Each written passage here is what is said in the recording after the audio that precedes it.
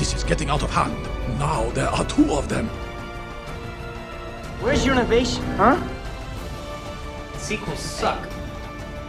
Do the same thing. Everyone's happy. It's all about money, boys! Here we go again. Oh no, my young Jedi. You will find that it is you who are mistaken about a great many things. Hey guys, and welcome back to Franchise Fatigue. This is a show where we talk about film franchises one installment at a time. I am your host, Gabriel Green, and as always, I am here with my co-pilot, James Hamrick. How's it going? Pretty good. Excited to bring this first trilogy to a close, although, ending this series... The first of many. Yeah, ending this series is still in the great distance. So obviously we are talking about Star Wars right now, and this week we'll be wrapping up the first trilogy with Return of the Jedi.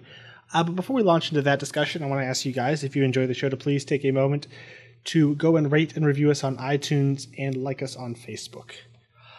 And one thing I feel like I probably should mention, I didn't mention this in the last episodes, is that I should probably give some kind of lip service to the Star Wars Holiday Special and Star Wars Droids, which came out within the trilogy proper. The Holiday Special was released between A New Hope and The Empire Strikes Back in 1978, and everyone hates it. And I have not watched it in full. The clips I have seen are pretty unwatchable, so I have absolutely no desire to actually sit down and watch it. And Lucas has completely disowned it, and I think it's pretty much unavailable legally. I think there are some full versions on YouTube, but yeah, I think it's pretty much best forgotten. Man, no, it's not. The memes are too good. And are there memes from the Holiday Special? Oh yeah, memes and GIFs and all sorts of stuff from... I guess Lumpy is terrifying enough. Oh man, good gracious. Do something. Horrific. No, I actually watched it in full for the first time.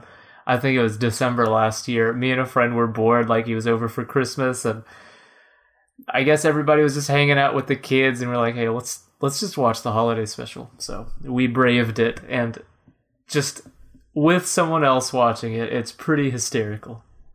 I'll take your word for it.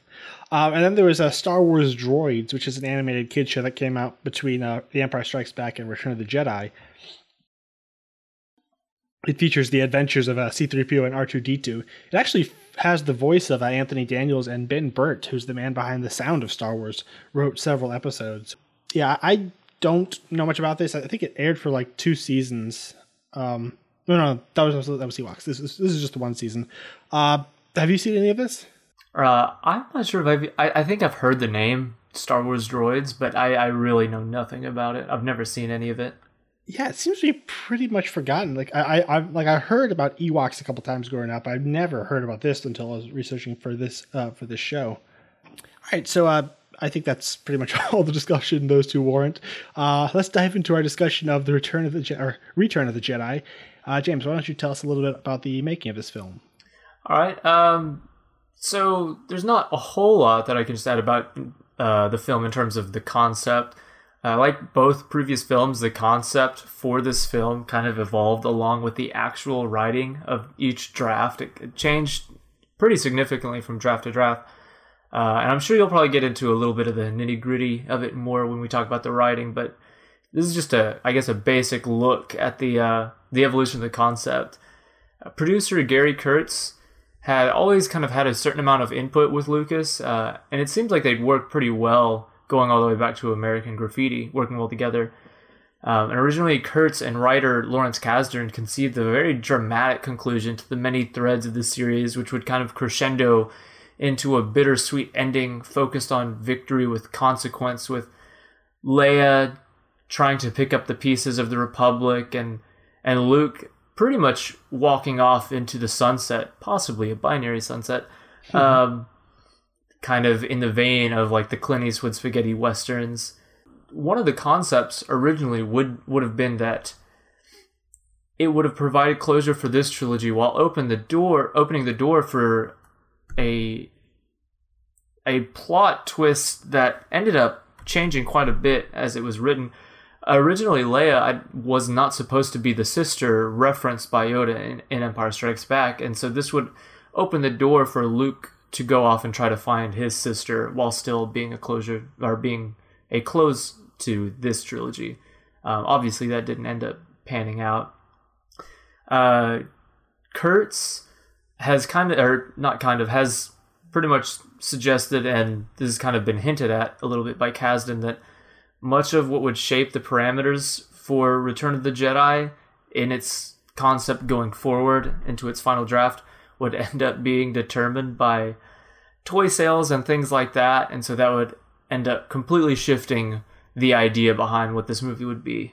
Yeah, so eventually Gary Kurtz from what I've heard from interviews, basically he wasn't interested in what he thought Lucas was guiding, in the direction he thought Lucas was guiding the series in. So he left the project and was replaced by Howard Kazanjian, I think, produced the film instead.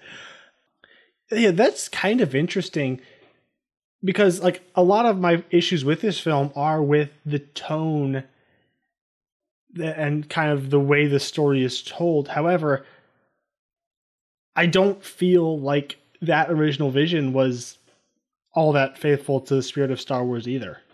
Yeah, it is weird. Like, I understand wanting to continue on like the mature developments made in Empire Strikes Back, like the very character focused thing, but this it doesn't seem like what we were building to, with a very bittersweet, somber ending, and it feels like a departure from what Star Wars was originally intended to be, which was like a revival of, the action, like the very black and white action adventure of old. Obviously it didn't have to stay within that, which was, what A New Hope was, but this does feel like he would almost be drifting back into the kind of film that he was trying to be different from. Yeah, that very anti-war kind of darker stuff you had that time period. Also hear that Lucas wanted to make this more along the lines of Raiders of the Lost Ark. I mean, it's understandable that he would go in this direction.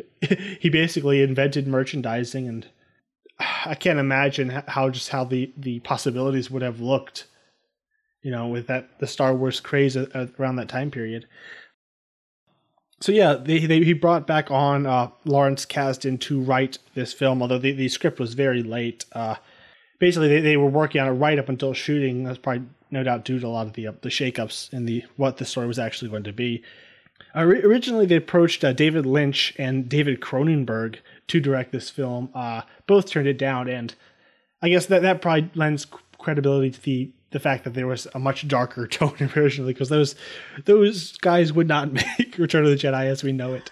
Yeah. Yes. And then another major point of contention in the development was Kurtz really did not like the idea of going back to another Death Star. He thought it was just too derivative, which I'm not sure I entirely disagree with. So along with Kasdan, there was who wrote the script with Lucas. There were Richard Marquand and David Peoples gave some contributions in the development. It was Marquand's idea to go back to Yoda because he felt like the story hadn't fully wrapped up for those two characters in Empire Strikes Back, and that was I definitely like that decision. Yeah, and also then after he got that idea, Lucas added that line of the confirmation that yes, your father he is, because he heard child psychologists thought that maybe the kids would just assume Vader was lying. He's the bad guy, so he's obviously lying. So he had to give that confirmation so that children would actually believe that he's definitely his father. And what's crazy is it wasn't even necessary for the children, because even James Earl Jones in an interview said when he actually read the script for Empire Strikes Back originally, he said he thought to himself, "Oh, he's lying. I can't wait to see how he gets exposed in Return of the Jedi." Like, many people just were not buying it at first. And another change that supposedly the script went through was that both Ford and Kasdan wanted Han Solo to die in their original ideas, but Lucas rejected that supposedly because it would hurt the toy sales. So to talk about the casting, chronologically, this is when Ian McDiarmid was actually first cast in the role of who is actually only referred to here as the Emperor across the entire trilogy. Originally, the part was between Ian McDiarmid and actor Alan Webb, and Webb was actually originally chosen because he was the appropriate age. McDiarmid was far too young to Lucas for this character, he'd have to definitely wear some heavy prosthetics, which he does, and it ends up looking amazing. He was in his 30s, I believe. Yeah, and he was definitely, according to Lucas, he was definitely wanting the Emperor to appear very aged, someone who's seen a lot happen in the galaxy. Yeah, it's such an odd casting choice to get someone that young, but man, it works. Yes, it works incredibly well.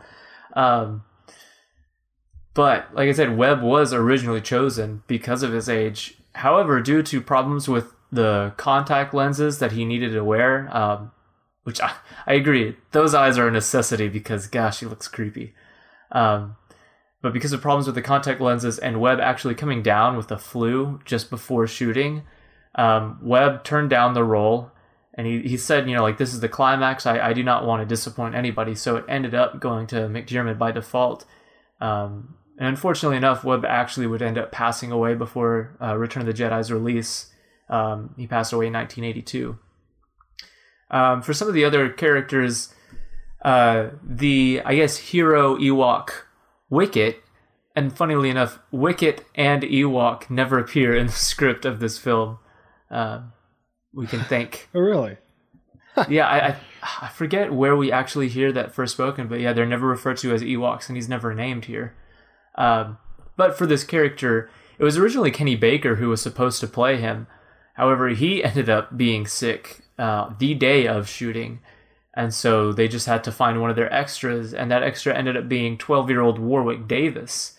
And he actually based a lot of his performance for Ewok off of his dog. He would say, when his dog would find something curious or odd, he'd kind of tilt his head back and forth and just kind of have that cautious demeanor around anything unfamiliar. And I think it actually makes the character pretty adorable.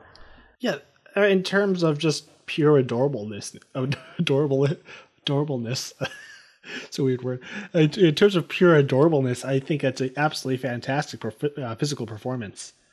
Yeah, and especially from a 12-year-old. Yeah, it feels very intentional. You can see that even though, obviously he doesn't have any real speaking lines, just the performance, he moves in a very specific way. It doesn't just look like a kid walking around. So I think it really helps elevate what little character there is. And obviously Lucas was impressed because he cast him in Willow a couple years later. Oh, yeah. I forget when that was released. I think he was 17 then. Oh, wow. So not much longer. To get into some of the other characters, so there's a lot of rumors abounding about Prowse allegedly leaking information about The Empire Strikes Back and even potentially some stuff going into Return of the Jedi. And so rumors kind of suggest that is partially why he was actually not to be the face revealed whenever Vader was unmasked.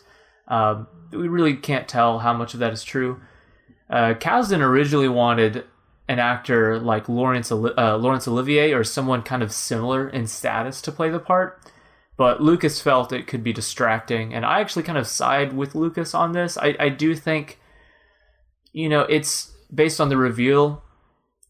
I think the reaction from the audience needs to be solely based on what he actually, what this character that's just been a monster in the past actually looks like underneath the mask, instead of be like, oh, look, it's so-and-so. I didn't know that. I do think that might have been a bit distracting for some people. And I think Sebastian Shaw plays the part really well.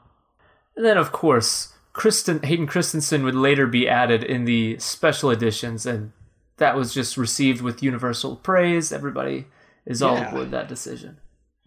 And then, lastly, for Jabba the Hutt, obviously, the physical performance was just a bunch of people underneath a suit moving his arms and legs and eyes and things like that. But the vocal performance was from actor Larry Ward, and he definitely gave him an iconic sound. Yeah. Filming began in January of 1982 in the Elstree Studios, where the first two were shot. For Endor, they used the Rainwood Forests in California. To get the point of view shots for the speeder bike chase, they brought in Garrett Brown with his newly invented Steadicam rig. He would walk through the woods with the camera shooting at 1 frame per second, And when that was sped up, when it was played at 24 frames per second, which is the normal projection speed, it looked like he was moving about 120 miles per hour. For Tatooine, they filmed in the Yuma Desert in Arizona, and that set. Have you seen the pictures of the set they had set up for the Jabba's barge and the Sarlacc pit? Yeah. It's this giant, looks like maybe 100 feet across. This giant raised platform in the middle of the desert with the half of the sail barge built in the hole. It's huge. Yeah, and I think it definitely helps. I mean, I don't deny we're in Tatooine at that part on this huge barge. It looks pretty convincing. It was shot under the fake title Blue Harvest as a horror film to help hide from the fans as well as keep suppliers from price gouging the production. John Williams, of course, returned to compose the score, and composer Thomas Newman actually came in to help with some of the orchestrations. And finally, it was released on May 25th of 1985, 3 years after The Empire Strikes Back and 6 years after A New Hope. So do you remember your first viewing, and what has your relationship been with this film over the years, James? So I'm starting to become even less convinced of my own telling of my history with this. That's okay. I never believe you either. Well, looks like we're on the same page then. I do know that I had seen this fewer times than the first two, and I also know that it wasn't probably until I was 12 before I became actually familiar with this series, and watching it at an age where I could really understand everything going on. But just after that, there was some point between that and probably 2014 where I actually rewatched them and connected with them. So yeah, I didn't really develop a big connection with this film until, I guess maybe my story holds up probably until mid to late teens. Okay. As for my enjoyment of it, it's probably similar to just the general consensus. I love it, but I end up having to love it in spite of more problems than the first two. But I mean, it's still Star Wars to me. Yeah, it's interesting because my story is pretty similar. I remember seeing it as a child because I always knew what was in it, roughly what it was about. But I do know that I grew up in a fairly conservative Christian family, and we weren't allowed to watch at least the first half due to the slave Leia bikini. So yeah, I have very little memory of it before 5 years ago or so, where I sat down and watched the whole series through. I didn't like it that much, and for a long time, this was my least favorite Star Wars film. That's including the prequels. It mainly was just because I really, really, really hated the Ewoks. However, a couple years ago, I went back and watched it again, right after Empire Strikes Back, and I definitely came to respect, especially Luke's story, and just kind of looking at what they were going for. I still hated the Ewoks, but over the last couple of years, seeing it a few more times, I've definitely come to appreciate a lot, at least what story there is in this film. I do like quite a bit, and I think it's a very respectable close for the series. I guess we should briefly, we have in all the other episodes, we should talk about the changes made with the special edition. This one seems to have more in-your-face changes than, say, Empire did. Maybe even more than A New Hope. First, there's the longer band sequence, which the song was already really terrible in the original, and then it was put on with they replaced it with a longer song called Jedi Rocks, and new CGI band members and live action dancers, and made a whole production out of it. It's really, really bad. I will stand hand in hand with the Star Wars purists as we condemn this change. And there's 3 different shots of going up in the singers' mouths, and oh gosh, it's terrible. And the CGI is really bad. And horrible CGI. But one cool thing they did is they brought back the original actress. Is it pronounced Twi'lek or Twi'lek? I've heard both. I usually just say Twi'lek. because I've always said Twi'lek, and I think on the Clone Wars they say Twi'lek, and it bothers me. Obviously, they brought back the original actress and filmed several scenes of her in the cave, like after she's been dropped. Kind of standing up and looking up in fear. That was all filmed for the special editions, which I think is kind of cool. And they still don't show the monster; they just show the fear in her eyes, and I think it actually makes it even more effective. Yeah, I do think, if you're going to take the time to like show her getting dropped into there, I think it does make the sequence work a little bit more if we get to stay down there a little bit with her and tease, what's to come. Yeah, because in the first one, she just falls and there's immediately just screaming. This one's just kind of building dread, and then, oh my gosh, what's going on? What's down there? Another big change is they added in a CGI Sarlacc, which I'm pretty ambivalent towards. I think the sequence, I think it's still an incredibly effective and scary sequence and fun sequence, as it is. I really don't care much either way. I don't know if I've actually ever seen the full sequence without the Sarlacc in it, so yeah, I'm fine. What about you? Honestly, I am mostly ambivalent like you. I think if I had to choose one way or the other, I do think I like it without it, just because, you hear it takes like 800 years to be digested down there, and seeing this as this bottomless pit with only these weird tentacles, you almost wonder what the creature is. Like, it's just tentacles coming out of this sandy wall on each side. I think leaving it to mystery makes it a little bit creepier, but I mean, the design of the actual thing isn't horrible, and I'm not too bothered by it. Mm-hmm. And a couple smaller changes with they added Vader saying no before and while he lifts and throws the Emperor over the edge, and I've heard a lot of hatred about this, but looking at it this time, it's really not that intrusive. And I actually love the first no. We were just like, where he's just kind of looking back and forth and just no.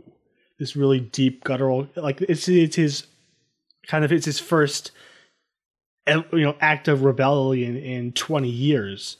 And I do like that. I mean, I can sort of see how someone might have a problem with the second one, but even then, it's fairly short. It's not nearly as bad as people make it out to be. Yeah, I was all aboard like the hate train for it for a while, and pretty much even up until this watching. And then I watched it, and I guess I was for some reason thinking it was almost just the exact same shout no from Revenge of the Sith, but that's what people say. Like people are mimicking, like mocking it. They do this long drawn out thing. It really isn't. Yeah, it's really not that long when he shouts it. I think people have just. It's one of those things that people have been very dogmatic about. It wasn't there at first, and so it should never be there. And it's just been exaggerated to the point to where, when you rewatch it, it's, I'm like you. I definitely like the first one, and I'm kind of take it or leave it with the second one. It really doesn't take me out of the moment, like some people say. It doesn't add a whole lot, but it's there, and I don't think it's, overtly bad by any means. And the last big change is the song Yub Yub that plays over the Ewok celebration was taken out and replaced with a new original Williams orchestration with shots inserted of different places around the galaxy kind of reacting and celebrating to the news of the Empire's downfall. Some of the CGI is spotty. However, I really, really love the song that plays. And the first song doesn't sound like Star Wars at all. It's this really odd, chorus, and it just sounds like it sounds weird. Now this could be just because I didn't grow up with it, but I think the other song fits much better into that feeling of relief and celebration, and then going and seeing Coruscant and Naboo and and Cloud City. I think it's really cool and gives the film the sense of galactic import that it should. A lot of the prequels, for as expansive as the stories are, generally don't cover a lot of ground. They are very focused on these characters right here and right now. The destruction of the Empire, has huge consequences. There are 1,000 star systems, so I do like that we get to see what this actually means for the galaxy. Not just a couple Ewoks dancing around playing with helmets. Yeah, I myself, like, I would consider myself a pretty big prequel apologist. I won't deny their flaws, but they're Star Wars and I love and accept them. And so I'm typically, unless it does come at the cost of the look or the drama of the scene or whatever, I'm mostly in favor of anything that's going to give connective tissue between the two trilogies. So I like Tamora Morrison coming on to voice Boba, even though I know that's controversial. And I do really like this extended ending sequence. First of all, honestly, if this theme were the original theme and was later replaced with Yub Yub, people would rightfully hate Yub Yub. But I think now the only reason people defend Yub Yub is because it was there first. The new theme is just objectively better in every aspect. And I do like seeing all the other planets, especially Coruscant, like panning by and seeing like the Jedi Temple and the Senate building in the background is awesome. And my favorite detail is that, over the prequels, we become very familiar with the planet Coruscant. And here in this extended version, we see a giant statue made to the Emperor being torn down by the citizens. And just that image is amazing to me. Like, I love seeing original trilogy effects on prequel-only cities. So to see this huge statue of Palpatine in a city that we've seen him occupy for so much of the prequels, seeing that statue torn down, it brings the two trilogies together in a big way for me. And there's this stormtrooper, like dead stormtrooper's body being carried by the crowds in the background. Yeah, it's fun. And then, speaking of connections to the prequels, there's Hayden Christensen. I really wish he had brought back Hayden to film scenes for this, because it's actually just an insert from Return of the Jedi, like an outtake that they use, and like he doesn't like the stuff they use doesn't feel like it's entirely appropriate for that scene. He's just kind of standing there, kind of absentmindedly grinning, and I don't mind that they brought back Hayden Christensen, because that was the last time he was Anakin. And he wouldn't be coming back all scarred and deformed, missing his arms and legs. So I don't mind they bring him back, but I just don't like the shot they use. Yeah, I'm mostly okay with the shot. I think and honestly, I'm even okay like with Hayden being in it for the same reasons you are. I know people say no, he was Anakin once right before he died, but I mean, if you don't want that Anakin like coming back. Yeah. My only issue with it, from a story perspective, is I think Luke would just kind of look at him and be like, who the heck is that?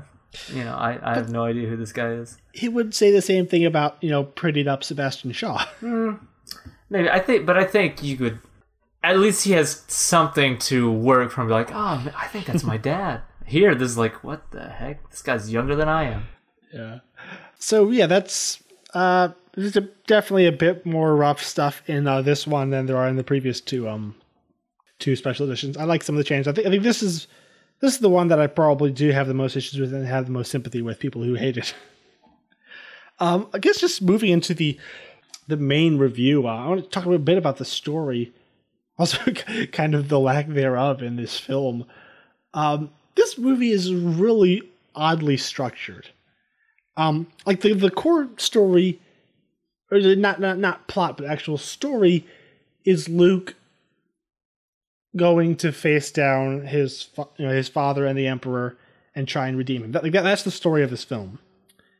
However, we spend 37 minutes on an entirely separate act going to rescue Han, and that doesn't, aside from getting Han back in the story, that has absolutely no connection to the rest of the film. It's like a hard cut, where it's basically an Indiana Jones story.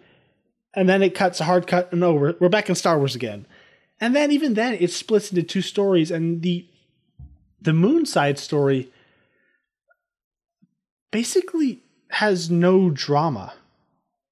Like, I don't think, like, there's a couple nice, sweet scenes between Leia and Han, but there's no arcs, there's none of that with the characters. So it's basically separated into three parts.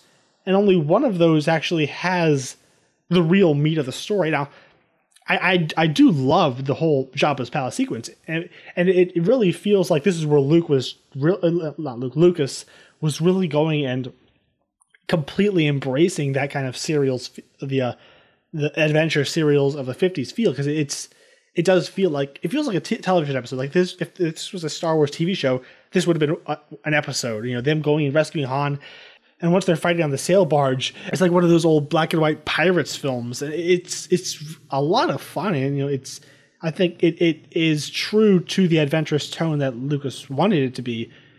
However, it's kind of completely expendable from the film, and I really wish they could have somehow woven it back into the story. I think we were talking about how this could have been fixed earlier. I think maybe having them discover about the second Death Star while on this mission to save Han would have, I think, been one thing. They could have been very simple, but could have brought it back into the main story.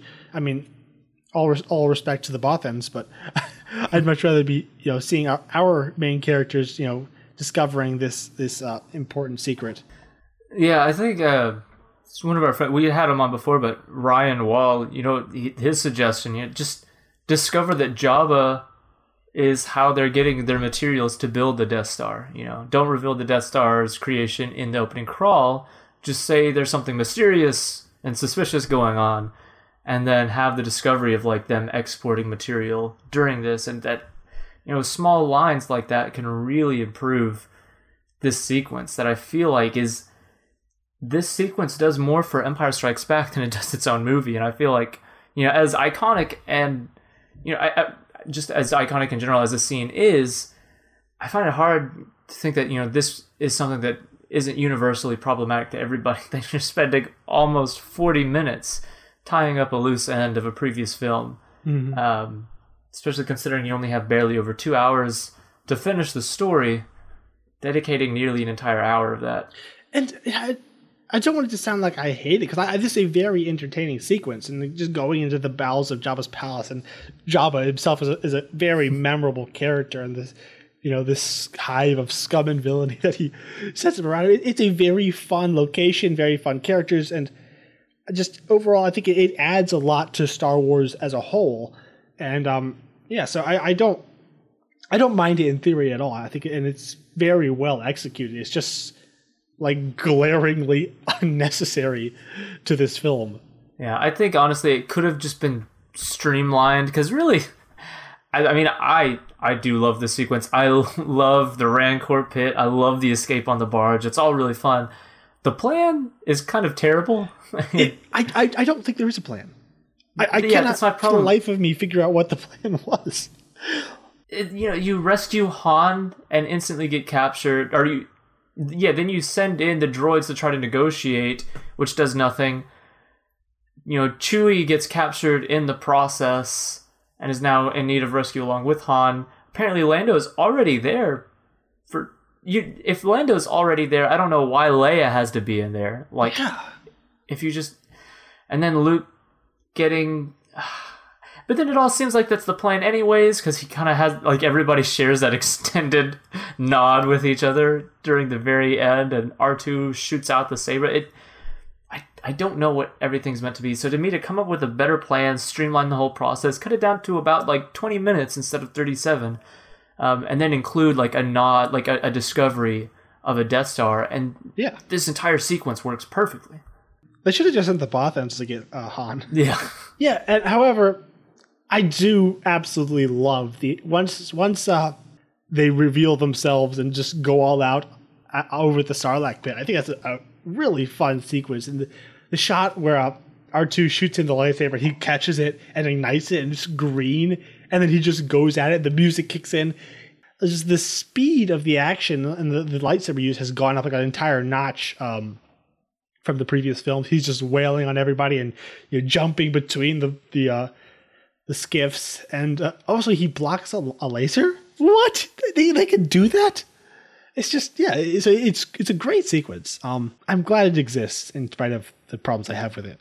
Yeah, the second that score comes in, it's amazing. It's swashbuckling perfection, and just something else that I like about this whole sequence is, despite the fact that, tone is an issue that I'll bring up later, I still love how adventurous this is, and the lines, this has some amazing lines of dialogue throughout. Like, whenever Han hears Luke because he's lost his vision, and he's like, how are things going? Oh, same as always. That bad, huh? It's just instantly falling back into this dynamic, and the line of him hearing about Luke being a Jedi master, and he's like, I'm gone for a few months and everyone gets delusions of grandeur. Or there's not much to see. I grew up here. You're gonna die here too. Convenient. Just his face as he just kind of turns and looks at him. It's just so sarcastic, and yeah, I love it. The tone of this like isolated sequence is so much fun. Yeah, and one thing I do want to mention, I think Richard Marquand's direction for most of the film, I'm gonna isolate the throne room sequence and talk about that in seclusion, but I think for most of the film his direction is pretty lackluster. It's like completely serviceable. He gets the shots we need and it's edited together fairly competently. But it just feels very underwhelming. Having like shots like when Luke does grab the lightsaber and ignites. I think there are moments of like directorial brilliance here and there, but overall, I don't think he brings a lot aside from the throne sequence. But like looking even compared to say like Lucas's very wide, deep compositions with a lot of motion inside the frame, or Kirshner's very like medium compositions with very tight camera work. Both of those felt very distinctive. Here, it doesn't feel like he brought much style to the visual side. Yeah, I definitely agree with that. With Lucas, you do get it is very simple, but it just, I think, like I said in the first episode over, it feels very intentional in its simplicity, and it's kind of mimicking that Kurosawa feel where we just capture so much movement and momentum within the frame that you almost convince yourself the camera is doing more than it is. And then Empire to me is possibly still the most beautiful looking film of the series. You got all of these gorgeous landscape shots and things like that, and here it feels kind of like just kind of boring matter of fact shots. Like you just put the camera here, started recording, got what was necessary, put the camera over here, got this coverage from over here, and put it together. Nothing about it, other than the moments of brilliance you mentioned, feel particularly inspired. Like it doesn't feel like you can point down and pinpoint what is the style of Return of the Jedi, and you really could. It's very discernible in the first two, but I do want to give credit to two different sequences that I do think his directing was able to shine. One is the speeder bike chase. We talked about, which was probably 90% ILM. Well, probably true, but I'm going to be positive. How that scene captures speed and a sense of direction is just incredible. We feel like we're whizzing through this giant forest, and it doesn't feel like, there may be a couple shots, but for the most part, it doesn't feel like they're just on these static vehicles superimposed over a green screen or anything. It feels like the way the actors are playing it. It feels like they're moving, and as they look around, it looks like they're looking around and interacting with the environment. And there's just a lot of other cool moments, like Leia, like kind of flying up in the air and coming down right behind him, and then anytime a bike impacts on anything, you just feel the speed and power behind it. It's a really, honestly, like exhilarating sequence even to this day to me. Yeah, I'm always surprised by how uncomfortable I am at how fast they're going in the forest. Like, these are the least practical vehicles to have on a thickly wooded landscape, and as you see by how many people die horrible deaths while driving them. But it's effective for the scene though. And the other sequence is the space battle above Endor. Which are also Lucas. Was it Lucas? I mean, it's got to be. I mean, I don't know that any of the directors had any control over the space sequences. Okay, well, because that was pretty isolated to ILM. Well, I still think I can still be positive, because Lucas ends up receiving a lot of hate for stuff for this movie, so I'll be positive about him here too. Whoever was in charge of this sequence, honestly, going back, this might still be my favorite space battle of the series. Oh gosh, yes. I have no idea how they did it. And we talked about how impressive they were able to capture space in A New Hope, but it feels like what they did there was, put the camera in still places and just, it was the way they moved the models around it that really mimicked speed. But here, that's just not what happens. We're moving with the vehicles. It was actually the models were still, it was the camera moving. Oh, okay. Oh, that's right, yeah. Forgot. They kind of show a bit of the behind the scenes in some documentaries. But it feels like, we're still, and we're just kind of looking at this other stuff. But here in Return of the Jedi, we're weaving in and out of ships. The Falcon is flying past the camera. We see very like complex formations from TIE fighters just kind of breaking off around the center of the screen. There's so much going on. And it doesn't feel dated at all. There's a sense of like everything looks tangible. Like if there weren't a screen there, you could reach out and feel this very real battle going on. And it's just the leap between the simple but incredibly effective space sequences from A New Hope to here, where we're moving everywhere and everything looks so real, everything looks so fluid. It's so impressive. And the fact that a 1983 film can maintain its status as like my favorite space sequence of the whole series is just incredibly impressive. Yeah, because like the first one you had like maybe two TIE fighters attacking the Millennium Falcon, or like maybe 3 or 4 X-Wings to a shot just flying over this still Death Star. The second one you had the Falcon kind of flying in and around the big Star Destroyers or the asteroid field. Here you have 100 fighters flying around 20 cruisers, and just the camera movement is so much more dynamic. The fighters themselves look so much smoother and cleaner. Everything about it is improved, and it's so exciting. As just a matter of the way this is all cut together and paced and shot. It's just an incredible sequence, and as you said, I think it's one of my favorite space battles in the entire not the trilogy, the entire series. Even comparing to the prequel space battles, which are equal, are even more advanced. There's something just so incredible about what he created here. I mean, and not that this was ever a problem in the first two, but no, not that it could have. It could have been just because the scope of what those battles were is really insignificant compared to this. But something that this gets right, I feel like there's a clear motivation and objective behind everything we're seeing. We're seeing two armies collide, and we fully understand this ship right here is trying to do this. Either through visually seeing these things, or lines of dialogue. We understand, this guy's trying to do this. They're preventing them from doing this. This guy's got to go around here. Like, it's a battle. You actually see tactics on screen, and it's amazing that it all feels so real like it does. Yeah, and it's not just action and technology for its own sake. It's woven perfectly in with the other two storylines. The storyline of Luke and Vader, and then people on Endor. It's constantly cutting back between the three, and each one is so beautifully woven in, driving the story forward.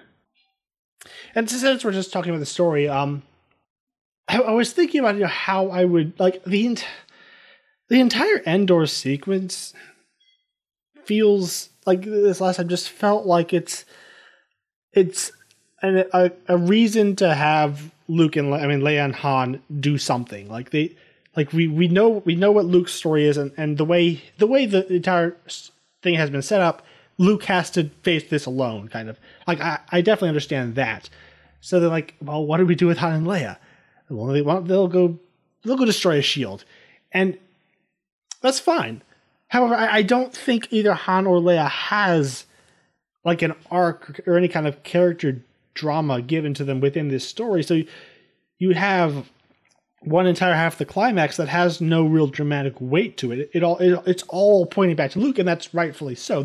His is the main story. However, they're given more time than Luke, even though he's the central story with all the drama. The entire film is focused only entirely on Luke, and they're given way more time to just kind of goof around in the woods without without any dramatic meaning behind it all. Yeah, we kind of brought the structural problems up, talking about the opening and how it's kind of superfluous to the story here. But, not only, I think that dedicating that much time to that kind of had lasting effects throughout the whole film. Part of the problem to me is everything after rescuing Han and being with Yoda in his final moment, it feels like just a bloated third act. Like, it doesn't feel like this movie has a real middle. Part of it is, I can't help but reference A New Hope. The way they build up to the Death Star in that is so perfect. We introduce it in the opening crawl. We see its power firsthand with Leia. We spend an entire act on it with our main characters so that by the time we get to the third act and the mission is described, we know the stakes, we know what we're up against, we know why it has to be done, and we just go into it.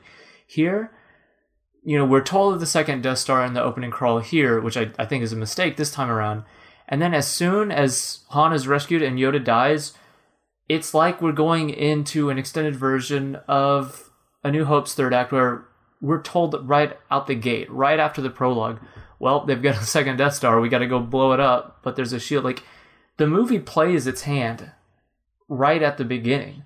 We're told what this last mission has to be. Plot-wise. Yeah.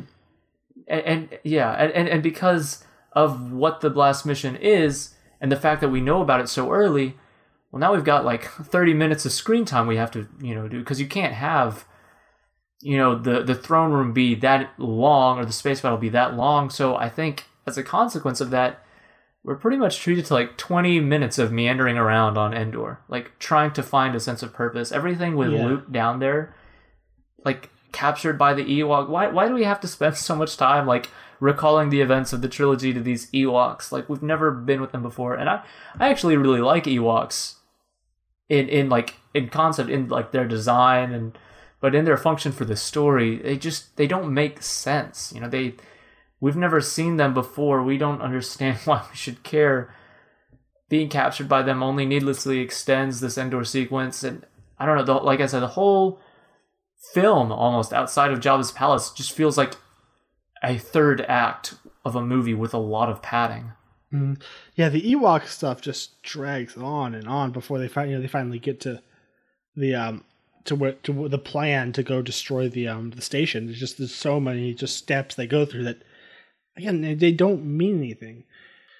Because you look at Empire, and even then, Leia and Han weren't given all that much dramatic stuff to do. They had just the central conflict of will they, won't they? And that worked, because you had the other half of the film was filled up with Luke and Yoda. So their stuff felt very dramatic, but it was, very simple stuff.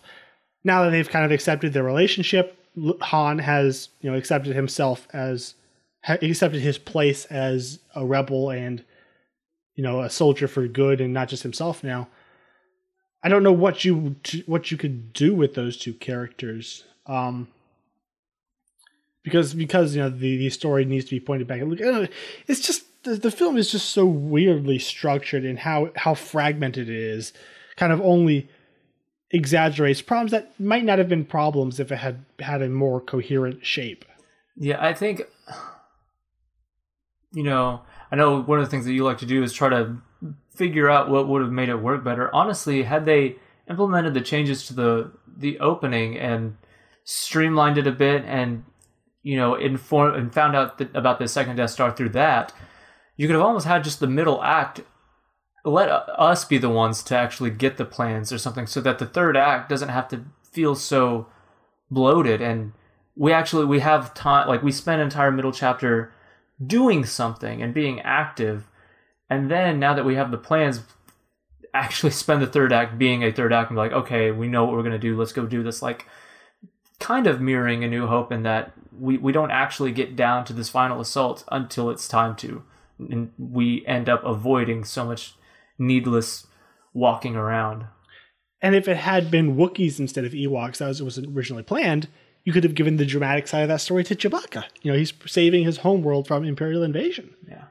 A lot of, it seems like there's a lot of different story choices you could have gone with that really kind of clean this up a bit. There's something interesting I found in an interview with Richard Marquand, is that when he got the director's job, he kind of learned the series front and backwards, and he said he found the over sophistication in Kirshner's direction a bit excessive for his tastes, and he seems like a very likable, intelligent guy, but it is interesting that he was very consciously trying to pull back the sophistication and intelligence that Kirshner brought to the series in favor of, I guess he was the perfect pick for what Lucas wanted the series to be, more in line with that adventure. And I think that kind of style kind of shines through in everything except the space side of the Endor battle. Like the tone of the film feels much lighter and more fun, and both in a good and bad way. Especially I think it comes through in the performances of Carrie Fisher and Harrison Ford. Both of them, their performances are so much just bigger, and it just feels like they're really exaggerating themselves. And I think Harrison, being the better actor, gets to play that off much better than Carrie Fisher. Like Carrie Fisher's performance in some scenes, like they're my friends, just as cringeworthy at times. I think Ford, he understands it. He kind of understands what it is. It just goes absolutely ridiculous and over the top, and it's a lot of fun. Hey, it's me. But he's having fun. I really like watching him, even though it's not entirely consistent with his performance in the first two. However, it does just feel much goofier over the half of the film that is focused on them. Just the way shots are set up and the visual gags that are pulled and just the things they spend time doing feels so much more like a children's film than the first two did. Yeah, just to talk about those two actors specifically, to me, Fisher is kind of a mixed bag in this one. I think she has a couple scenes where she does pretty well. I like seeing her self-sufficient, although I'm going to give a big complaint right now. Why on earth is someone of her status on the dangerous ground side of this operation? Because they're all friends, and I'm coming too. Oh gosh, that scene. That scene where they all volunteer to come on the mission, and they all come in the happy hug. Like that's what this film is. It's all just smiles and there's no danger, there's no threat. We're all happy-go-lucky team, and we always win. And that's the thing. It doesn't even feel like it's taking us back to A New Hope, because in that scene, there's concern like this is impossible, and Luke trying to be adamant like, no, it's not impossible. Like, I've bullseyed Womp Rats in my T-16. Like, there's a sense. And then Han Solo, just that one look that Chewie gives to Han, and then he kind of casually dismisses it just with his facial expression. There's a sense of like stake and threat going into that. Here, with Chewie roaring like, "Oh, I didn't want to volunteer you without you knowing. It's going to be dangerous." And then Chewie volunteers like, "All right, make that too." And Leia, "Count me in." It's so over the top and cheesy and ridiculous, and sometimes Fisher just plays it way too melodramatic sometimes, I think. Like with Han meeting her out on the bridge and her like dramatically doing that old school, like almost silent film dramatic turn with a huge hair flip. It's like, oh, I don't know what to think anymore. Hold me, Han. It's like a soap opera. It's so ridiculous. And like you did back in Naboo. Definitely get flashbacks there. There was nothing but our love. But, like you said, Harrison is the more experienced actor, so he has more control over what he's doing. But I still just am not a big fan of what he's doing. Like, I mean, it makes for great GIFs, but the whole, like, the shrug with his blaster in hand, and it's so cartoony and over the top, and then him telling C3 to talk to the Ewoks, like, well, tell them to, and he's just got this huge, like, forced smile. It's not I know character-wise, it shouldn't be the Han that shot Greedo, but this isn't even the evolution of that Han. Like, this is a completely different character to me sometimes, and I do think that really does inhibit my enjoyment of it, just to see these two characters who I've genuinely loved over the course of these past two movies give performances that sometimes feel really phoned in and feel inconsistent. I don't know that I would agree that Han is phoned in. I think he's just understanding, okay, I'm not going to get anything dramatic, so I'm just going to have a lot of fun with it. He seems to be really having a good time on set. But there are moments where he's having a good time on set in the first two, and we even said like he's the only person who really gets maybe an arc in A New Hope, but even that is just so surface level. He's never, I guess Empire Strikes Back is the most he's ever really been given dramatically, but even then there are moments of just fun. This just doesn't even feel like the way he's played fun before. Like, he's never played Han with these over the top like. Well, he's never been tied over a fire with teddy bears trying to light it up. That's true. Maybe he's just swinging with the punches, but for me as a viewer, it just feels like a different character. And with Harrison wanting the character, honestly, not even wanting to come back for the third one, and then when he finally does, wanting him to die, I don't think he's invested at all at this point in the character. So I think he almost looks at that as a green light to kind of go out there and be over the top. But I don't know. I'm glad The Force Awakens happens just so we could kind of bring this character to a more dramatic point. Mm-hmm. I'm going to save Luke's arc for last, so we'll just get the last of our major complaints out of the way. And we have Ewoks. Oh dear. These were why I hated Return of the. Or I don't know about hate. Hate was pretty strong, but I really had a lot of problems with Return of the Jedi for several years because. Okay, first off, they are absolutely adorable. They are really cute. Warwick Davis as Wicket is absolutely adorable. I really like his first scene with Leia. I think that's probably her best performance in the film is talking to when she's kind of interacting and figure out this teddy bear. So it's an adorable design. The whole culture, it's incredibly cute. But the Empire should not be defeated by adorableness. That's not the story we're in. So the script doesn't do them any favors by putting so much time in there without any kind of dramatic tension. But then once we get into the climax, and yes, I understand and respect the desire to have, a guerrilla force taking out a more sophisticated enemy, nature rising up against machinery. All that's great. But I bought it a lot better in Avatar, where they're twice as big as humans and they're riding dragons. Not when they're, 2-foot-high teddy bears with Stone Age weaponry that is so clearly not piercing the stormtroopers' armor every time they whack them. It's a whole mess of problems. It's just the story is flawed.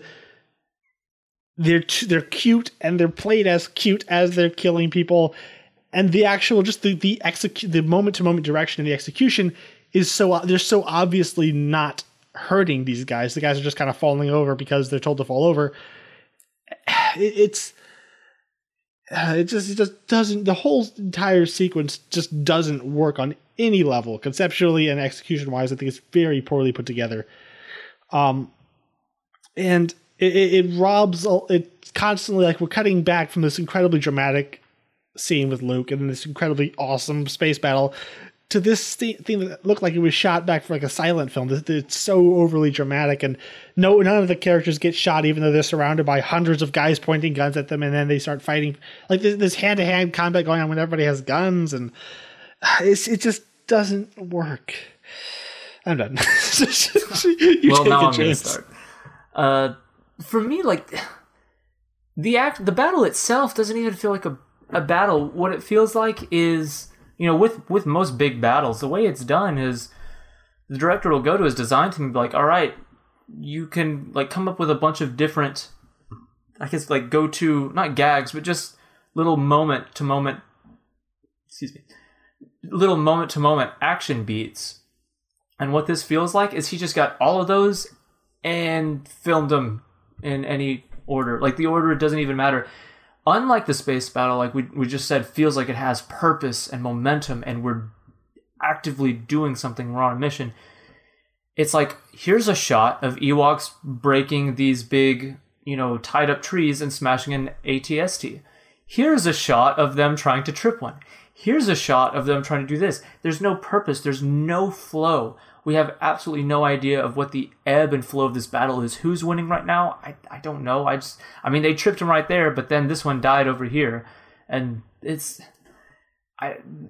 no sense of battle or tactics. It's just like a series of vignettes of Ewoks and their little silly hijinks as they tackle them what was supposed to be a feared empire. And there's no sense of discipline or tactics from the Empire either. They just kind of just run pell-mell into the woods. Like they're not forming up around the base that they're supposed to be protected. They're just kind of running around and letting people escape. And yeah, and it's only made more laughable by Palpatine saying like, "I have a garrison of my best troops stationed there." Like, yeah. Do you really? Yeah. So. I could complain about Ewoks for a long time, but yeah, I think anything else you want to talk about the moon side of Endor? No, I would much rather talk about this next part. All right, let's get to the good stuff. Actually, let's get to the great stuff in this film. And the reason that I don't hate this movie, it's my feelings on this movie are so complicated. Like I really enjoy the first half, even though it's irrelevant. I have problems with Endor, and I absolutely love everything that's happening in space. Like this is Star Wars at its absolute best. So my feelings are really weird on this film. So going to, you've talked about the space battle and how beautiful it is, but let's just go back to Luke's arc. And I guess Marquand seems like a director who's kind of a slave to the script. Like when the script has great character stuff, he really excels at it. Like everything with Luke in this film, I think it's absolutely beautiful. And like when he doesn't have stuff, he just kind of flounders. So, but the stuff with Luke is so well done, just from the very introduction, where he walks in and we see Luke's changed, man. Like going back to even who he was in Empire, he was still kind of overexcited and impatient, and he still felt like a young man who was. Like, he wasn't a kid anymore, but he was still had a lot of growing up and maturity to do. Here, this guy just walks in like a boss. He owns the place, and he knows it. And just, force choking the two Gamorreans. And just the way he walks up to Jabba and is so confident. Again, this is a wonderful progression for Hamill as an actor. But you just see the power of what he's become, and the hints of the dark side of the Force choke, and I think it's just very well done. And moving from that to his conversation with Yoda, which sets up the rest of the drama of the film, and it's a very quiet, subdued scene, and possibly my favorite Yoda stuff from the original trilogy. I think this is some of the best puppetry that Frank Oz did, and I think he's even more believable as a living creature than he was in Empire. Yeah, the way his mouth, there's a genuine sense of like being in sync between the voice and like even like little things like the lip movement, the way he's breathing under the covers, and it's crazy. This is a puppet, but they get real facial expressions from him. Like whenever Luke presses him about his parentage, and Yoda says, "Rest, I must rest," and sits down, and Luke presses him again. You see they change somehow. They create a change in facial expression over him, and you can tell the moment he's like, "All right, I guess I owe him this much," and he reveals, your father he is. That I don't for a second not believe that this isn't, just Yoda lying down and speaking and living. It feels like such a real performance. I really love that scene. Another moment of really great direction is when they're in the shuttle flying by the Vader's destroyer, and you just see Vader look into the middle distance, and then cut to Luke, and just cut back and forth. This really tense scene, just really well directed. Really shadowing forward to the Rey Kylo connection a very long ways from now. And then just real quick about that, and I didn't even bring it up in Empire, but the sequence they use I didn't realize in The Last Jedi, the effect they use to cut between Leia and Kylo as he's targeting her is the exact same effect. The shot reverse shot thing? Yeah, with Vader and Luke, where their faces occupy the exact same portion of the screen when he's calling to him at the end. So I thought that was really cool. Yeah. But just about Luke at the very beginning, Luke was never really my favorite character for the longest time. It might still be Obi-Wan, but after that it was Han, and Yoda and all of these other characters. After watching the 3 of these back to back, probably about a couple years ago, Luke is like neck and neck with Obi-Wan at this point. I always never really appreciated his arc across this trilogy, and it's pretty amazing because we see very real maturity between A New Hope and Empire, but we see the same flaws he had there, where he's quick to rush into things, and maybe he makes his decisions too fast, and he's impatient. And here, there is that change. I love listening to people who saw it in theater at first, and you're like, you see the Force choke, and he's wearing black this time. Like, what's happened to Luke? What's going on? And that sense of confidence he has, it feels like, he understands he's more powerful than he was before. And first of all, you just established that he's doing what we've only seen Darth Vader do. Like, he just force choked someone out, and like that struck fear into like the empirical bureaucrats before, and now Luke's doing that. So we understand there's a sense of progression in his own abilities. And then, I love the Rancor scene, like seeing him like flee from him and outsmarting him, and the way he kills him, and even just his speech to Jabba, his warnings, like, this is the last mistake you'll ever make. Like, there's something dangerous about him. Like he feels more dangerous now than he ever has, and it's really cool to see. Like you said, everything with Luke in this movie is just like perfection. And leading up to the final conflict, we have the introduction of the Emperor. And obviously, Ian McDiarmid is absolutely perfect. And I love just how completely in control he is of everything. Like, everything is going according to plan. And you really buy that, because like every time someone brings him a new piece of information, you get the feeling he already knew it, and he probably was the one who set that thing in motion to make that necessary.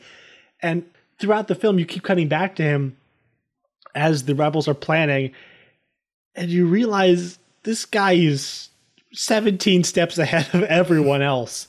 And he carries himself like that. So going into the climax, you're already very on edge about Luke's chances, because you've seen this guy is not worried at all. And the way the climax is structured, you have Luke going in, like, he doesn't even feel like he's an important part of this mission. Like, the rebels are going to succeed no matter what happens. I'm just here to try and save my father if I can. And then realizing that all of this was the Emperor's doing in order to basically break him. He comes in with this sense of calm confidence that I'm going to do whatever it takes. I might die, but I will not turn. And then just see everything around him start crumbling, where the fleet comes in, and it's a trap. And the fleet comes in, and they're just being completely destroyed by the Death Star. And we cut to Endor, and they're losing. And the Emperor just keeps pressing him, telling you you're this stupid, insignificant nothing. Everything you thought and believed will be destroyed right now in front of your eyes. And the thing is, like, Luke can't win in that moment. Like, if he fights, he's losing. If he doesn't fight, his friends are all dying for nothing. And just every moment of nobility from him is kind of turned around by the Emperor's wheedling, and just, it's so dark, and the music is so like claustrophobic and oppressive. Just the evil and the drama of everything that's happening as the entire rebellion is like crashing down around us, and you just the conflict in Mark Hamill's face is so visible, and the lighting and just the visuals. Like, this is Richard Marquardt does an incredible job directing this scene. Maybe Lucas Ghost directed, I don't know, but the way this story is visually told, with just this oppressive darkness and the performances and the lighting just even down to the lighting on the lightsabers, everything about it is just beautiful. Yeah, just the music, like you mentioned, to me that's such an underappreciated track. The ominous orchestral, or not about this, just the vocals of this deep monk-like. They bring it back for the prequels, and I love it. It's probably the scariest theme. It just unnerves you. It's very haunting. But just about the Emperor, something that I love, and I think they really capitalize on where we left Vader from Empire Strikes Back, where, we knew the Emperor existed, but he almost felt irrelevant in A New Hope. Vader was the scary guy in the mask, this force that's following us. And Empire Strikes Back, he's still scary, he's still this enemy, but we humanize him more. We learn obviously the big twist that he's his father and stuff, and he becomes more of a character instead of just this static, unrelenting force. And so we go into Return of the Jedi, and I love the scene where Vader first arrives, and he tells him, the Emperor will be here soon, and the guy freaks out. It's like, the Emperor, and now all of a sudden the Emperor is this terrifying force that we want to try to flee from. And I love Vader's... He is not as forgiving as I am. Exactly. Hearing that line spoken from the guy who's done what he's done, the setup to the Emperor is incredible. And then when we finally see Ian McDiarmid as the Emperor walk out and hear his voice, it's just so perfect. And honestly, Ian McDiarmid as the Emperor might be my favorite villain of the whole series, especially with the prequels. I just love every moment he's on screen. Every facial expression, every way the way he inflects his voice when you have that biting delivery sometimes where I'm afraid it is you who is mistaken about a great many thing. He's so angry at sometimes, so sinister at other times, calm, cool, and collected. It's just, man, everything about his performance is just perfect. I'm afraid the shield will be quite operational when your friends arrive. That smile. It's just... It truly is like evil incarnate in one singular character. Yeah, and like the space battles, the lightsaber fights are I don't know if improves the right word, but they're much more fierce. The action is much faster. They feel... the whole choreography feels less choreographed and more just raw. I love just the way it's shot. The one shot after Vader is taunting him about his sister, and he just jumps out of the shadows, and we have that long tracking shot as they come behind the stairs and around. It's so good. And the chorus comes up, and it's like you realize that this is an awesome fight, but Luke shouldn't be fighting. Just the way your emotions are just toyed with and with the entire scene, just the rise and fall of emotion and just the way you never know at any moment how you should be feeling about anything. I think even though I think the Empire Strikes Back is by far the most sophisticated, this might be the most emotionally sophisticated scene in the entire series. Yeah, this is definitely my least favorite of the original trilogy, but this scene, to me, from the moment that Vader says, your sister, and Luke jumps from the shadows with his lightsaber ignited, and the chorus swells up, and it's not this triumphant thing. It's like there's sorrow and lament in it as we have that just beautiful tracking shot going by. I seriously do think that the second Luke ignites his saber and they go across the catwalk, and he's just bearing down blow after blow until he cuts off Vader's hand, and is now done to him what happened to him. That sequence, to me, is the best moment of Star Wars across the entire series. There is more attention to detail and perfection captured on screen there than any other moment. It's just so good, so emotionally heavy, and it's the perfect moment. Despite the fact that I think in other areas this doesn't deliver on what we've been building to, this moment right here perfectly capitalizes on everything that A New Hope and Empire Strikes Back set up, to where just that throne room scene and that moment with the sabers in particular is some of the best just movies in general have to offer. Yeah, just moments like the lightsabers crossing in front of the Emperor, and he just smiles because exactly what he wants. Or after he cuts off his hand, Luke looks at the wires coming out of Vader's arm, and looks at his own robotic hand, and or just when he finally for the last time defies Palpatine, and like somehow this evil slimy thing becomes even more evil in that moment. So be it. And oh gosh, he can shoot lightning out of his hands. I mean, come on.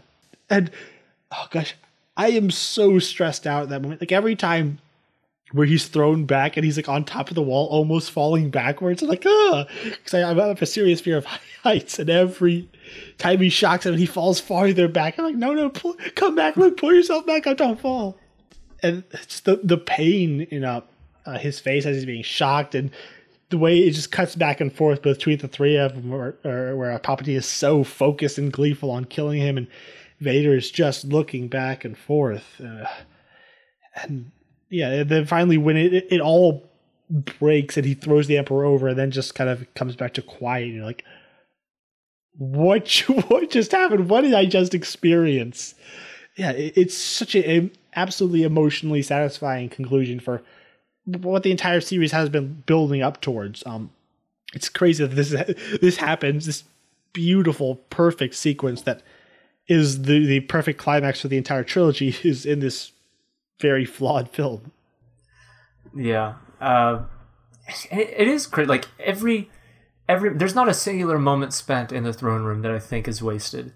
Just everything is so great, and just little moments like when the Emperor stops shocking him only to deliver an extra line, and then starts shocking him even more furiously, and like you said, just the pain as he's just writhing around, flinching, and you can the hand animated lightning surging through his body. His teeth. Yeah, you can just see like the skeletal frame and everything. It's just, it looks painful. It's almost uncomfortable watching. And there's just some sort of like mixture of anger and self-satisfaction on the Emperor's face all at once in some way. And then, like you said, whenever Vader picks him up and throws him overboard, I almost wonder what it's like to be, that 12-year-old in the theater in 1983.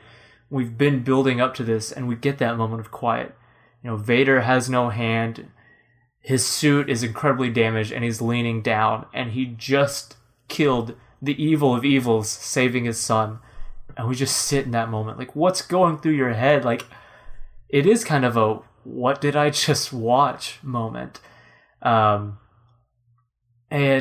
just to back up a little bit before that, to talk about their shared scene on Endor, that whole throne room sequence is perfectly set up by this. We know what Luke's intentions are going in there. You talked about how going in there, Luke doesn't even consider himself an important factor.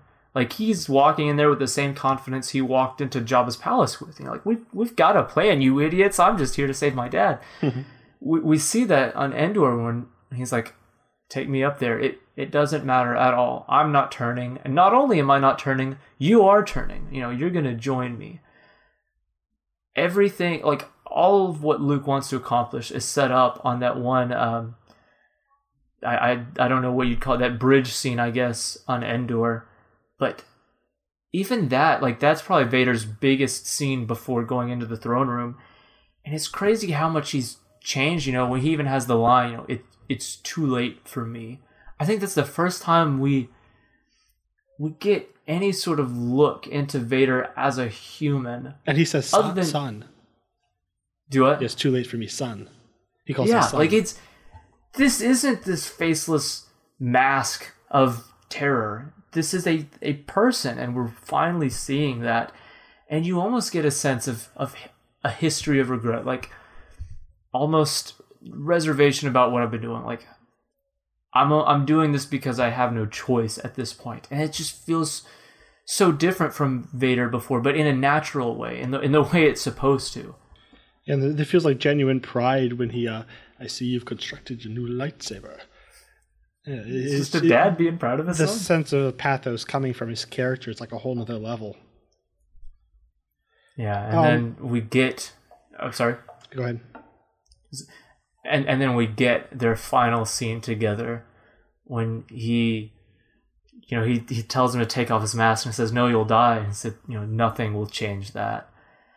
and we finally get, because it means even more after seeing the end of Revenge of the Sith, when we see the helmet being placed on him and we see what his vision is like. It's like this red optic weird kind of vision, and so we understand, you're like, let me look at you with my own eyes, and he takes his helmet off, and there's a very real connection between the two, and you see this sympathetic smile, and in one moment, like this, the most terrifying but awesome, crazy, villainous character ever is this sad, defeated old man. And he's telling, tell your sister you were right about me. You were always right. Like, there's, in such a short scene, there's a very real bond forged between the two actors. And it's just such a sad but emotionally satisfying scene where, like, I, as a viewer, am sad I just saw Vader die. Like, what? No way in 1977 would I possibly have anticipated this, like, feeling this at this final climactic moment.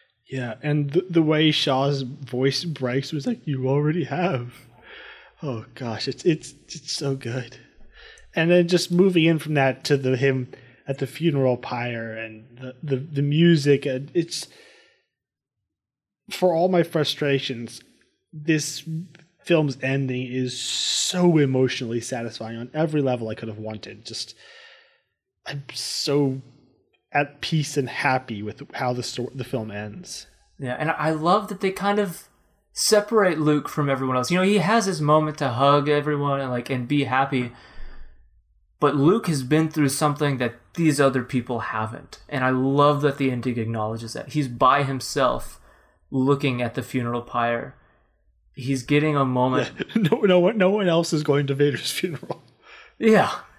And it's because, no one else could possibly understand what the crap just happened on the Emperor's flagship. Like, it's just, I love that the movie takes the time to acknowledge that, to say that Luke as a character has been through something no one else can even relate to. Even Leia, who also discovers that Vader is her father, she hasn't been there. She hasn't seen him. She can only hear from Luke what happened.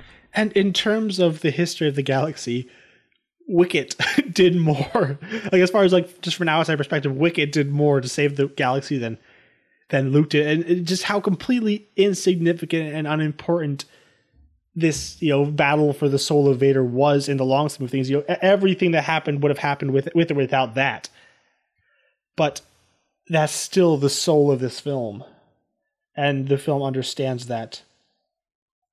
All right, and finally, we talked about this to quite a bit of length with Josh Crabbe in last episode, but I've come to think now that Lucas was already convinced that the Jedi way was wrong, even in the original trilogy, because you look at, first off, having Yoda the entire time was saying, well, first off, that, Luke can't be trained. He's too old. He's too impatient. And him telling him that he should take the pragmatic view and let his friends die. Or, you have to kill Vader. There's no way Vader can be saved. The only way you can save the galaxy is if you, leave your emotions behind and kill your father. Every step of the way, Yoda and Obi-Wan are proven wrong. Like, finally, their entire thing was, you have to kill Vader. Once you go to the dark side, forever will it dominate your destiny or whatever, or control your destiny. Like, their entire idea was, if you go to the dark side, if you go to the dark side, you're completely your soul is completely lost. There's no possible redemption. You can't have any kind of feelings or emotions while you're doing this. Everything has to be done with this cold pragmatism of what you think will possibly save the most lives. And Luke's great action and great triumph in this series is rejecting that and choosing familial love. It's him choosing to love his father that saves him.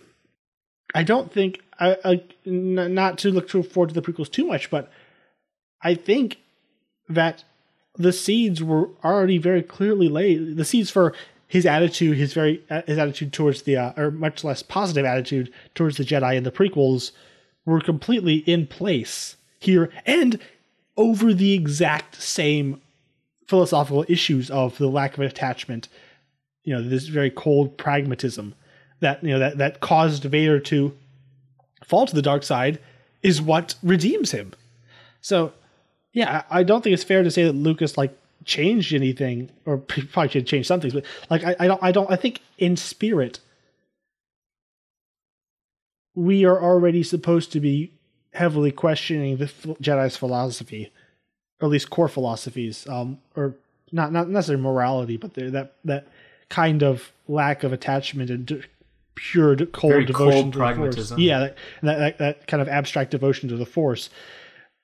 That isn't what wins in the end, in even the original trilogy. Yeah, like you, I really do disagree with all these claims of revisionism. I don't think that's what happened. And it's the point that you brought up that convinces me the most.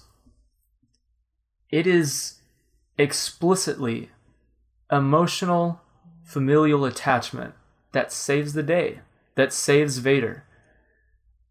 That, when we go into the prequels, what is it that the Jedi preach against? Attachment, emotion, love. So it feels like this is absolutely the way it was always planned. The Jedi Order is completely gone by the time of the original trilogy. And like you said, we're seeing them being proven wrong time after time. Luke saying to Yoda, I cannot face my father. And I forget what Yoda's immediate line is, but it's pretty much one of oh, well, then this is all for nothing. If you can't kill your father, what's it all been for? And even, Obi-Wan trying to justify himself, what I said was true from a certain point of view. If I was Luke, I'd be are you kidding me? What kind of point of view do you have to be I get it, but even still, that's a bit of a stretch. And so, they're borderline lying to him. They're being proven wrong. Not borderline. He says he killed your father. That's true. Yeah, they're completely, they're lying to him about his true history. They're telling him, don't do this. It is impossible. Vader's beyond redemption. Your attachment to your father will not save you. It'll be your downfall. Oh, look, your attachment to your father ended up saving your father's soul. It feels like all the prequels is a very deep exploration of what was already teased to be their faults. And so I do think even back in the 70s and 80s, at least the 80s, Lucas in his mind thought that in a way the Jedi were responsible for their own downfall. I think even Yoda himself changes slightly between Empire Strikes Back and Return of the Jedi, just because Luke proves him right and he does show back up. He's much less condescending. Yeah, he's less condescending, and he was very much against emotions and feeling and things like that. But as Luke convinces me, I'm going to go face my father, but I will not kill him, Yoda does give him a piece of advice. And I think this advice is much more nuanced than everything he said in Empire Strikes Back when he says, bury your feelings. They do you credit, but they can be used by the Emperor. The fact that he acknowledges they help you. There is something about you, your optimism, the way you feel, just this innate goodness about you can do you credit. But you've got to bury them so they're not exploited. And I don't even think Luke really he doesn't bury them. He makes it very evident to the Emperor, I'm here for my dad. But even still, I think even Yoda is okay, your feelings are okay. Try to hide them, but he's saying don't feel, kill Vader without remorse. It feels like a more nuanced approach than he was in the previous film. And he doesn't feel like he's trying to change Luke in the Return of the Jedi. He seems pretty resigned to who Luke is and what Luke's about. He's just trying to help him on his way now. Yeah. So now that we've kind of gotten this entire first trilogy, what are your thoughts about the Force? Because there's so much controversy about what the prequels say about it, and then what the Clone Wars and Rebels does with the Force. Yeah, and then even on things like The Last Jedi, it's just there's so many different statements about it. So just trying to isolate it to this original trilogy between A New Hope being very vague about it, and then the lessons, we receive in Empire and the powers we see in Return of the Jedi. I don't know. It feels this like they don't go into any much detail about it. It's this very mystical, it surrounds us and binds us, whatever that even means here. Not this crude matter, luminous beings are we. Do they ever talk about the will of the Force? I don't think so. And it's crazy because I think that even the idea of the will of the Force is something fans accept, but I don't think we hear about that. Maybe it's the EU stuff that introduces it. Like later on, it becomes a much more conscious, almost deity-like thing. Here, it just feels like it's an energy field that certain people, like they talk, this one is strong, the Force is strong with this one, and he's Vader's son, so he's more powerful. I guess it's just this energy field that people can tap into, but there's obviously some semblance, or maybe not, maybe if the Grey Jedi are right, but there's some semblance of morality to it where it's, certain forms of disciplines within this are good and right and lead to righteousness, and other types, the dark side, which again, none of this is really explained or what it actually means. And some people like that mystery. I personally am not. I'd rather understand.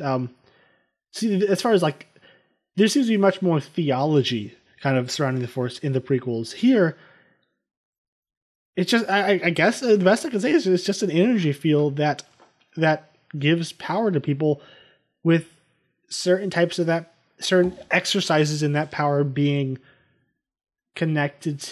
Gosh, because then you have the whole thing, the dark side. If you fall to the dark side, you're evil. You're automatically evil. The light side seems fairly benevolent. So there's morality to it, but I don't know if there's any personality. Yeah, I probably like the mystical aspect of it more than you. I really do enjoy a lot of Yoda's speeches about it, and with his, with the conversations in Empire Strikes Back with Luke saying, is the dark side more powerful? Yoda's quick to say, no, but it's quicker, it's easier. And I do like the fact that, you're most at peace with reality. We've teased that the Force gives you the ability to like see into the future, with Luke seeing his friends and things like that. And even Yoda teasing that he has the ability, but that, always in motion the future is. Yeah. And so here, the more at peace you are, the more you're able to, and I think that maybe like while the will of the Force might not be really explored or even stated as such in this, I think you can kind of see it hinted at. It almost feels as if the more at peace you are, and the more calm you are, and the more willing you are to give yourself up to the Force, the more easy you are to discern its will. Like that felt partly like what Yoda was trying to train him to do originally. Like, be at peace, and you will have a clearer understanding of what's going on. The quicker you are to be manipulated by emotions, the less intact you are with the Force, and the less. But then again, of course, it's his emotions that lead him off to save his friends and to save his father. So yeah, I don't know. I like the mystical aspect of the Force. I like, for some reason, it's just a cool line to me, like, luminous beings are we, not this crude matter. That the Force is this thing that kind of, it's the one constant in the universe. But I talk about how much I like this, while at the same time kind of being a fan of what the prequels say about it too. So honestly, I think there's a lot less contradicting statements about the Force across the whole series than most people. Yeah, so all that to say, I don't know. So I think we've pretty much covered this film. The first 2/3 is just ranting against it. The last third is just tripping over ourselves to praise it. So it's a mixed bag. You have anything else you want to say before we move to our close? No, I think I'm pretty good to move on. All right. So what is your star rating for Return of the Jedi, and how does it rank in the series so far? Okay. So from looking at it objectively, I would probably go 3 out of 5. Definitely not right down the middle. I wouldn't go so far as to say 2.5 or anything. So yeah, I'd say if I, had to give it a stamp, I'd say 3 out of 5 stars. Personally, because of how much I just absolutely love what they do with Luke, and I just feel so full and complete and satisfied with the way it closes things up. It's probably more like a 3.5 for me. Okay, it would have been a 3. It's been a 3-star film for me for forever, but this last viewing it did bump it up to 3.5 as well. For the reasons you said, it's the perfect ending for the series, and like, while Jabba's palace is a misstep, it's a really fun misstep, and the space battle is absolutely astonishing.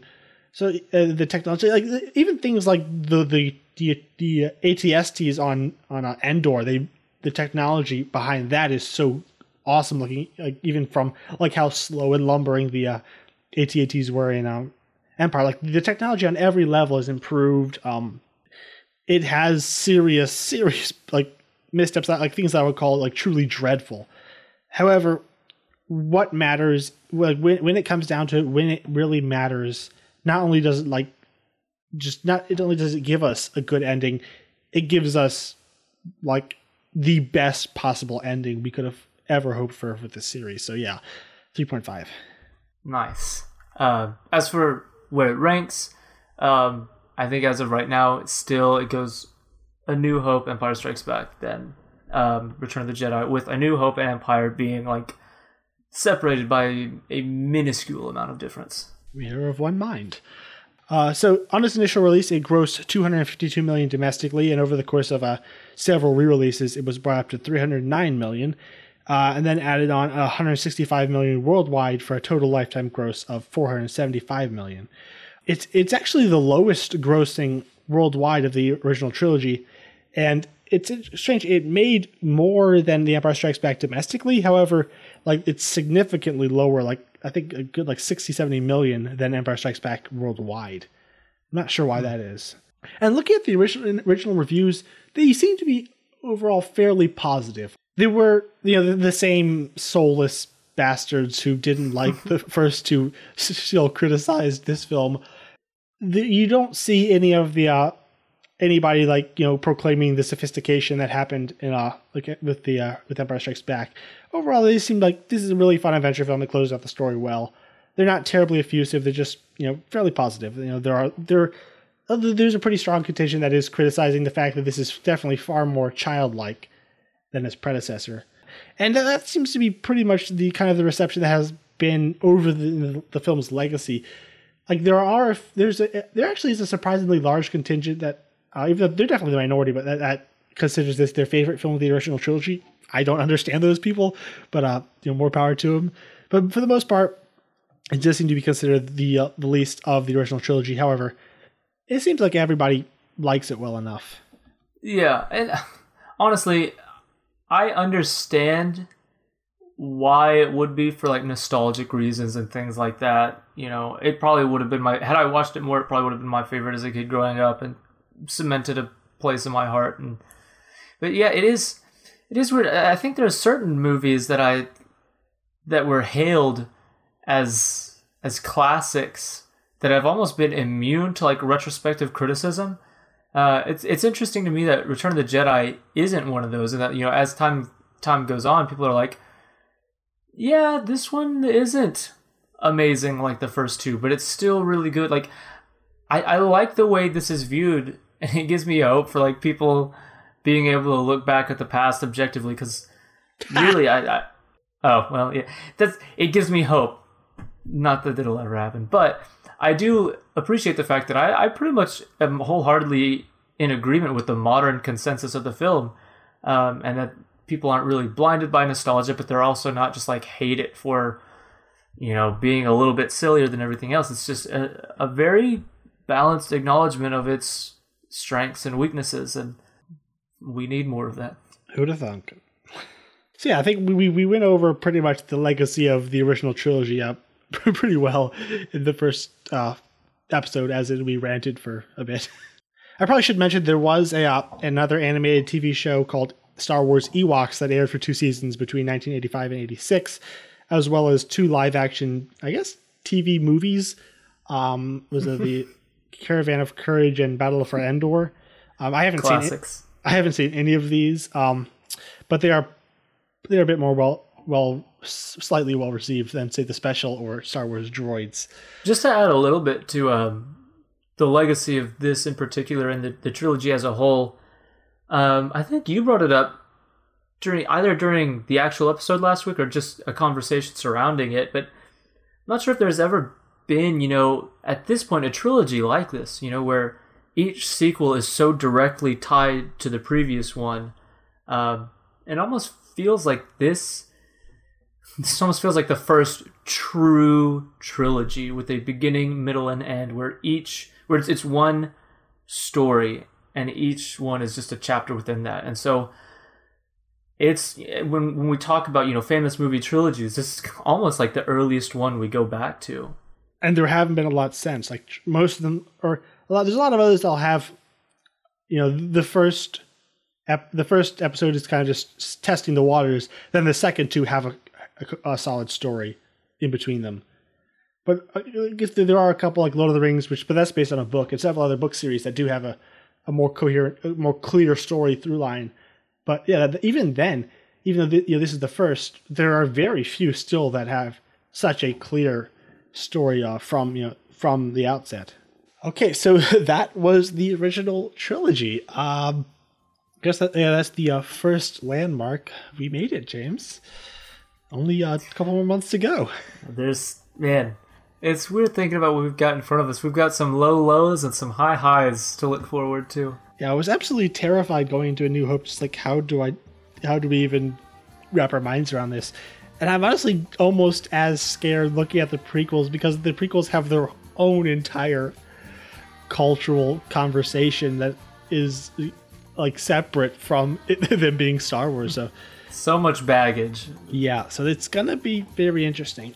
So obviously next week we will be back with The Phantom Menace, and I think going forward I'm not nearly as concerned with confining ourselves to what is the story on the right here and now.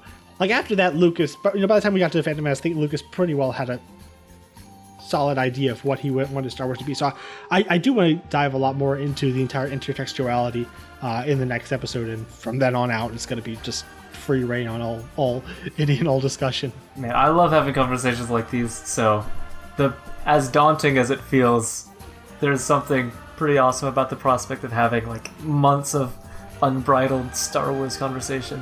How do we fix Jar Jar? That and many more exciting things next week. For The Phantom Menace, if all goes well, we will be joined by the other host of the Home One Radio, Blaine Grimes, who we also had back on Underrated. So this is going to be whether or not you love or hate this film, there's going to be a lot of good discussion just trying to figure out these movies. So until next week, when we pick up another pathetic life form, we will see you next week. It's a trap!